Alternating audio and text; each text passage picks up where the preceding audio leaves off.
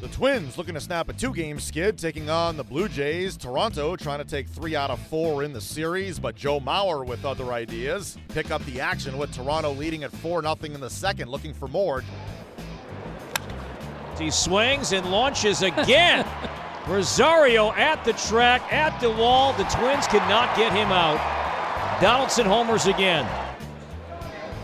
Driven hard to right field. Pereira back. Buxton's got one to the opposite field. And home run number 16 for Byron Buxton. Laced to left field. Down for a hit. And Buxton this inning with 2 extra base hits. A chance for Mauer to bust the game open. Bases loaded, nobody out. And here's the pitch.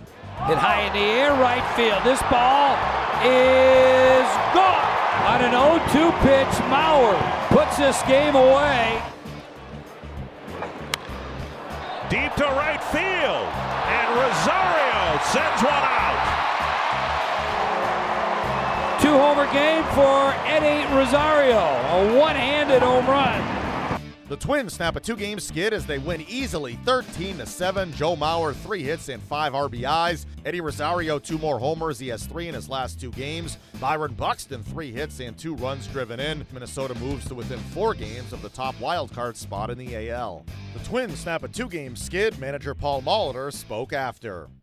You know, it's hard to explain a beginning like that. Donaldson homering again, and then the walks. Close pitches, but, just not quite there. And, they got the big hit, and they posted the big numbers, and Donaldson followed up again with another homer. Of all the things he's done, he's had a nice run of 5 starts that were really good. But, this one, in some ways, is maybe a little more impressive. The fact that, yes, we got back in the game, but, to give us 6 innings after that start, that was pretty good for us. And we found a way to win what I thought was one of the bigger games we've faced here in the last couple of weeks. Joe's endured a lot here the last few years, and he's found a way this year to be out there on a regular basis, taking advantage of a break here and there to make sure he has stayed strong, and he has been our most consistent, taking a good at-bat kind of guy, not to mention Gold Glove defense. Today, a couple of plays, balls in the dirt.